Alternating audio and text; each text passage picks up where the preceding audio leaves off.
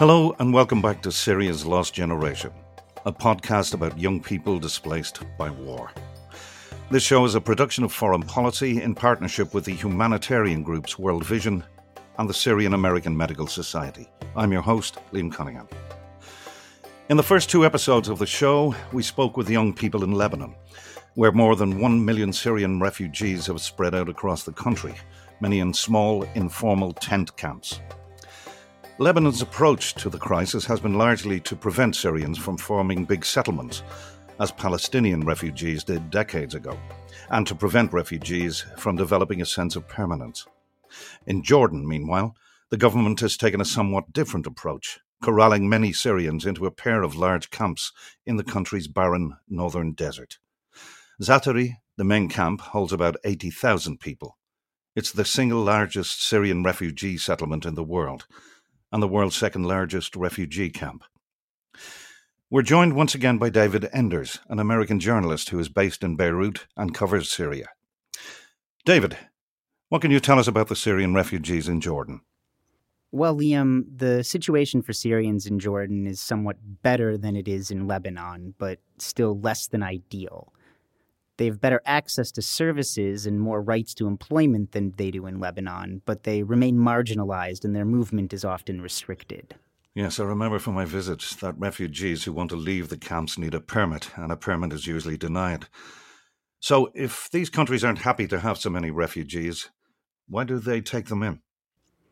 Well, at this point, they don't.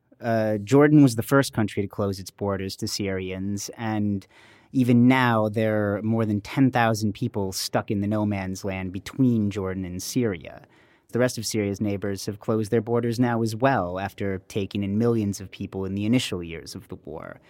As far as the initial refugees, there are lots of reasons people took them in. The first is at the beginning, nobody really expected this to go on as long as it has, and from a humanitarian standpoint, there wasn't much else to do. Local populations were also often sympathetic toward those fleeing or openly supportive of the uprising. Lots of Lebanese hate the Syrian government. The Syrian military occupied the country for 30 years, and they were openly supportive of overthrowing Bashar al-Assad. And many of those fleeing were doing so on foot with what they could carry, and turning them away would have been heartless, tantamount to a crime. And the border was also quite porous. Lebanon and Syria have a long history, and actually, until the war began, lots of the border was barely marked, and you could kind of, in some places, just walk back and forth as far as you felt like it. And you've crossed these borders yourself, accompanying refugees, haven't you? I have. At one point, I crossed from Syria to Iraq with a group of refugees, and we were stopped at gunpoint by the Iraqi military, and the soldiers had orders not to let anyone cross. I was just trying to get back to Iraq. I'd been reporting in Syria for a few weeks, and my goal was simply just to get out of the country and get home. And these people were trying to leave their homes very, very desperately with just literally whatever they could carry. And they were, people who were obviously civilians, elderly people who were carrying small children. This was August in Iraq, so the temperature was well over 100 degrees, and we were led to a certain point between the borders by a group of smugglers and then just left to navigate on our own. And we walked for some hours, and when we were stopped by these soldiers, the refugees just sat down in front of them, and one of them said, "You can go ahead and shoot us. We're not going back to Syria." It's one of those moments as a journalist where you stop documenting and you become a participant. I was just preoccupied with getting across the border like everyone else was. Eventually, we made it across. The soldiers actually waited until their commander had gone to a different part of the border and defied their orders and let us pass. Yeah, it's extraordinary when you think about it that it's ironic, to say the least, that a group of people would be relieved to be arriving in Iraq. It's saying something. On another occasion, I was with a similar group crossing from Syria to Turkey, and we were, again, led by smugglers. And in this case, in the middle of the night through a minefield. And it was the same thing. Older folks, people carrying small children, and just try to imagine that level of desperation to attempt crossing a minefield in the dark, carrying an infant, and running toward heavily armed Turkish soldiers. It was a war zone, and there was no guarantee that these soldiers on the other side were necessarily going to react well to a bunch of people running toward them. Yeah, I suppose there's a sense of safety about it. It's extraordinary, the stress on these people, especially when you've got your children with you. So these countries, they took in refugees in part, you're saying, because they had sympathy for the refugees. But there was a political angle as well, wasn't there? There's a political angle, and there's also potential economic benefit. In the case of Turkey, at least, the government there was publicly supporting the uprising, so it would have been hugely hypocritical not to accept the refugees fleeing the very government Turkey was publicly demonizing. But also, some governments siphon off portions of aid meant for refugees. Other governments have effectively weaponized them. Turkey and Lebanon have both at times openly threatened to allow refugees to travel freely to Europe if demands for assistance or political concessions go unmet. But back to Jordan. Liam, you've visited some of the camps there, right? The sheer size is staggering to me. It is. It's extraordinary, and bizarrely, when I got to, I think one of the camps when I was there was 160,000. It had grown in a really short amount of time. But I remember thinking the size was similar to Galway. There's an annual film festival and all that sort. It's one of our larger cities in Ireland, in our small country of Ireland. But this town, this city that had grown in a tiny amount of time. It's like a city appearing in your country from nowhere. It's a most bizarre, strange thing. And I also remember in one of the camps, I brought some art materials, coloured pencils, crayons for the kids. And they were being used psychiatrically because a lot of these kids come in and they wouldn't speak because of the horrors they had seen. And they took the art supplies so that these kids could make drawings of what they've seen. And it was a first attempt to get them to communicate about the horrors that they saw. That kind of thing really plays on one's mind. That's one of the things we're going to focus on in this episode. In addition to the need for basic necessities, there's also a massive need for psychosocial support. The violence that people have endured is almost unimaginable, and the results in terms of mental health issues are evident in the camps. All right. Then let's hear more from Azraq camp in northern Jordan.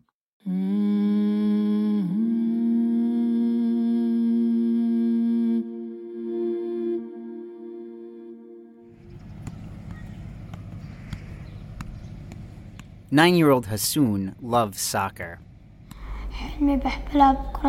My dream is to become a football player.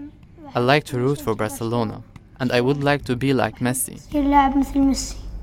He's one of tens of thousands of kids growing up among the rows of white trailers and tents that sprawl across a rocky tan tableau in the Zatari and Azraq Syrian refugee camps in Jordan's northern desert. The Zatari camp in Jordan, home to nearly 80,000 Syrians displaced by civil war. I live in House 6, Block 4, Neighborhood 14. There are 7 of us. 4 siblings, my parents, and me.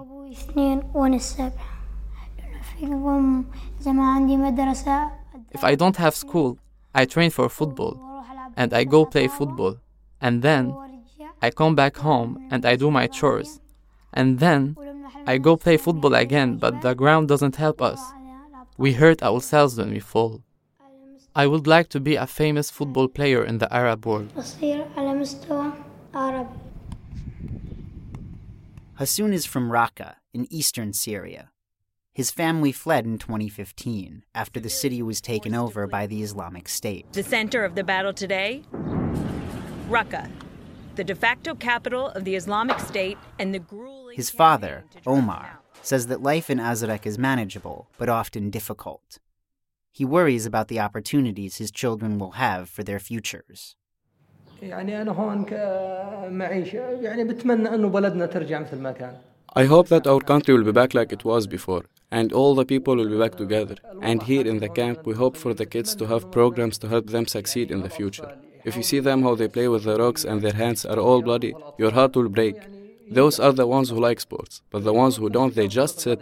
So we hope that they create academies and take care of the children and the schools, and make the educational choices better. That's the most important thing for a child to succeed. There's a lack of services for children. That shortage extends to mental health services as well. Most of the refugees, young people like Hassoun and adults like his father, experience terrible trauma in Syria. As a result, millions have experienced psychological trauma. Many lost family members. Processing all that trauma without incurring lasting emotional damage requires psychological support. But the provision is lacking. For those who do seek treatment, less than 1% of aid is dedicated to their mental health. Mariam Salahat is the Mental Health and Psychosocial Support Coordinator in Jordan for the humanitarian group World Vision International, an NGO that provides aid to Syrians across the region. The refugees she sees deal with everything from war-related trauma to gender-based violence, which is a significant problem in the camps. Actually, when they hear a plane on top of their heads, they do not think about traveling. They think about war and what happened with them, the bombing, whatever. So they are not having like normal life. They're having a traumatic life, actually. And we need to stop all this. And I believe that psychosocial interventions, it helps a lot to manage all this stress and fears and to keep them going, to reach out their hopes and the dreams. Because some of them, they forgot even the word of hope or future. She says that the services that are available fall short of meeting the need. Psychosocial support needs follow-up up to 1 year. So to make sure that these children are stable and they can continue their lives without support. If we do so, I think we can guarantee a much stability in the children and well-being, and the children can be more able to focus on their dreams, their hopes, because they can deal with difficulties, they can gain problem solving.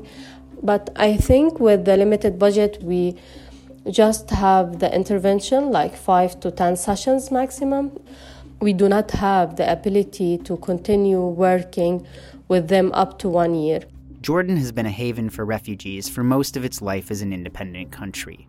First for millions of Palestinians, then for more than 1 million Iraqis escaping their country's decades of war, and now Syrians. Before she worked with Syrian refugees, Mariam provided support to Iraqis. It takes a toll. I'm working with refugees since 14 years. I can see how much they suffered, a lot of terrible cases, a lot of sad stories, a lot of fears between children. They saw sometimes some of their families dead in front of them. And all of this makes traumas and bad memories in their minds, and they will never forget. All children have the right to be safe and to get normal educations, to get health services easily, and then to be treated well. Nearly everyone in the camp has a story to tell about trauma. For 18-year-old Mahmoud, it begins in the southern Syrian city of Dara, where he grew up. When fighting broke out there in the initial phase of the war, he and his family crossed to Jordan, but then attempted to return to Syria in 2014. We went back because we used to speak with our cousin, and he said the situation was normal, not like it was before. But when we went back there was a lot of shelling happening and a lot of problems, and the cost of living was expensive, and there was no work. We were in a situation that we might eat today but not tomorrow, so we came back here again. When they attempted to re-enter Jordan, Mahmoud and his family spent 11 days stuck on the border. Mahmoud was sick at the time and was given the wrong medication by a doctor. It caused an infection that led to the amputation of his left leg. Mahmoud says that life in the camp is one more difficulty on top of the trauma that people experienced in Syria. It's really hard, the life in the camps. If they stay in the camp 10 years, people don't have patience anymore. The environment is hard and we can't enjoy life. I can't expect anyone staying for 10 years to be in good mental health.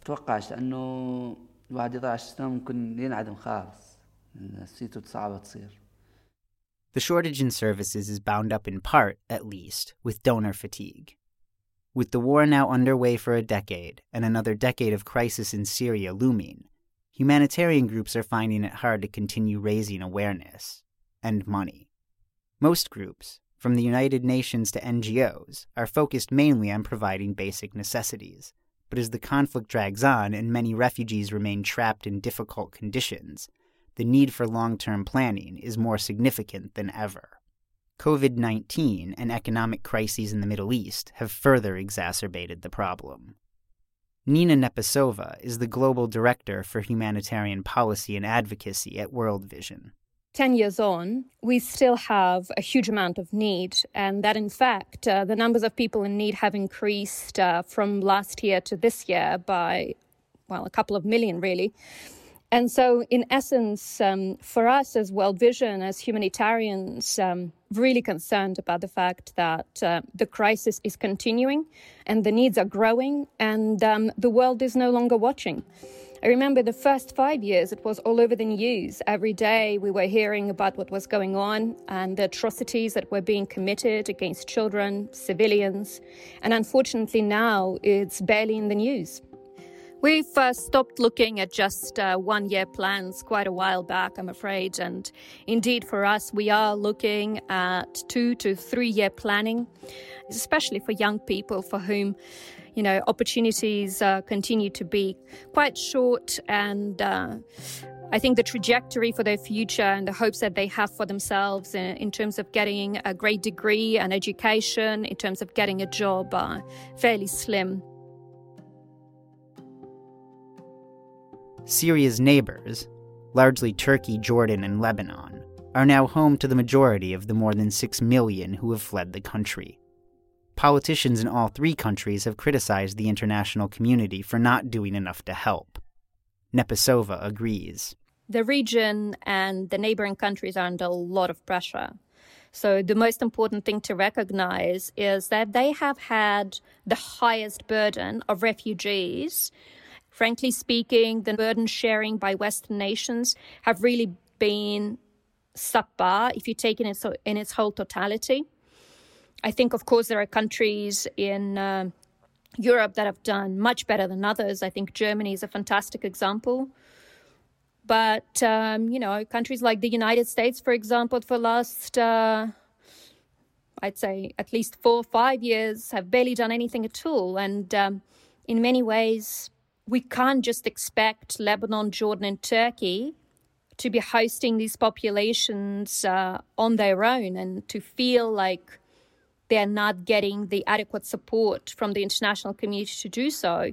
For 20-year-old Ali, leaving Jordan for a country with more opportunities would be ideal. His family, his parents and 7 siblings, came to Jordan 3 years ago when he was 17, from a town near the city of Hama that was on the front line. In the area where we live, from the east, there were the revolutionaries, and from the west, there was the regime, so we were in the middle of all the problems. If the people from the revolution were shelling, we got hit. And if the regime was shelling, we got hit.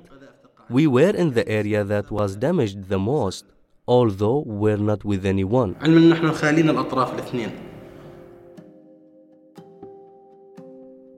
For Ali, returning to Syria now would mean being drafted into the army. After 18 years old, you are obliged to be in the military. And if you want to serve in the military, you will be obliged to do things you don't want to do like killing civilians. Well, in Jordan, Ali has been taking classes remotely from a university in Switzerland. Currently, I'm planning to continue my education in the university, and if I had an opportunity to go to another country that can provide me with more, then of course I would travel there, and I will develop my skills.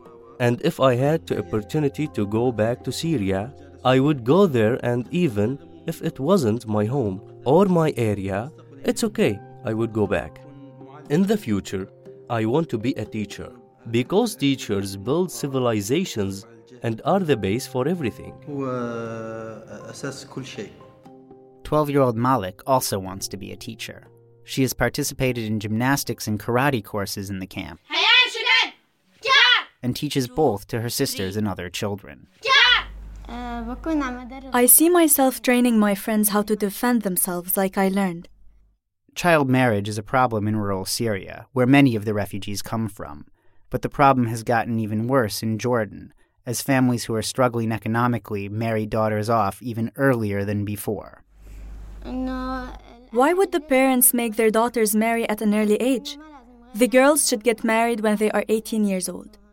Malik's family has been in Jordan for 8 years. First, we used to live in Mafra. Then, we went to Amman. And after that, we went to Ma'daba. The place I like the most is Ma'daba, because it has a lot of green fields and I love the nature. Outside, there's a lot of things that differ from here. The cars, the places, the views, even the nature and weather is better than here. In the future, I would like to stay here. I don't want to go back to Syria. There's a lot of crisis in Syria until now. Even for the COVID-19 crisis, there is no medicine. 13-year-old Hamza wants to be a dentist like his father. He's also a singer. The song he chose to share with us is by Lebanese singer Remy Bendeli, who sang it during the civil war in her country in the 1980s. It begins in Arabic, moves to French, and ends in English. I am a child who wants to play. Why don't you let me? Why don't you really? I would like to tell people that are listening to me, if you have a goal, keep trying to get there, and don't let anything stop you. Give us a chance, Please, give us a chance. On our next episode, we'll take you to Syria's largest city, Aleppo. Meantime, thanks for listening. Syria's Lost Generation is a production of Foreign Policy in partnership with World Vision International and the Syrian American Medical Society. Both are non-political groups purely focused on the humanitarian aspects of the crisis. Our producers are Rob Sachs, Alison Meekham and Dan Ephron. David Enders reported the stories you're hearing on the show. Thanks to Laura Gemmel, Josephine El Haddad, Elias Abuata, John Doutzenberg, Lobna Hassari and Angie Marode for helping bring the series to life. Also thanks to Final Step Studio in Beirut for production help. We'll be back next week with another episode of Syria's Lost Generation. I'm Liam Cunningham.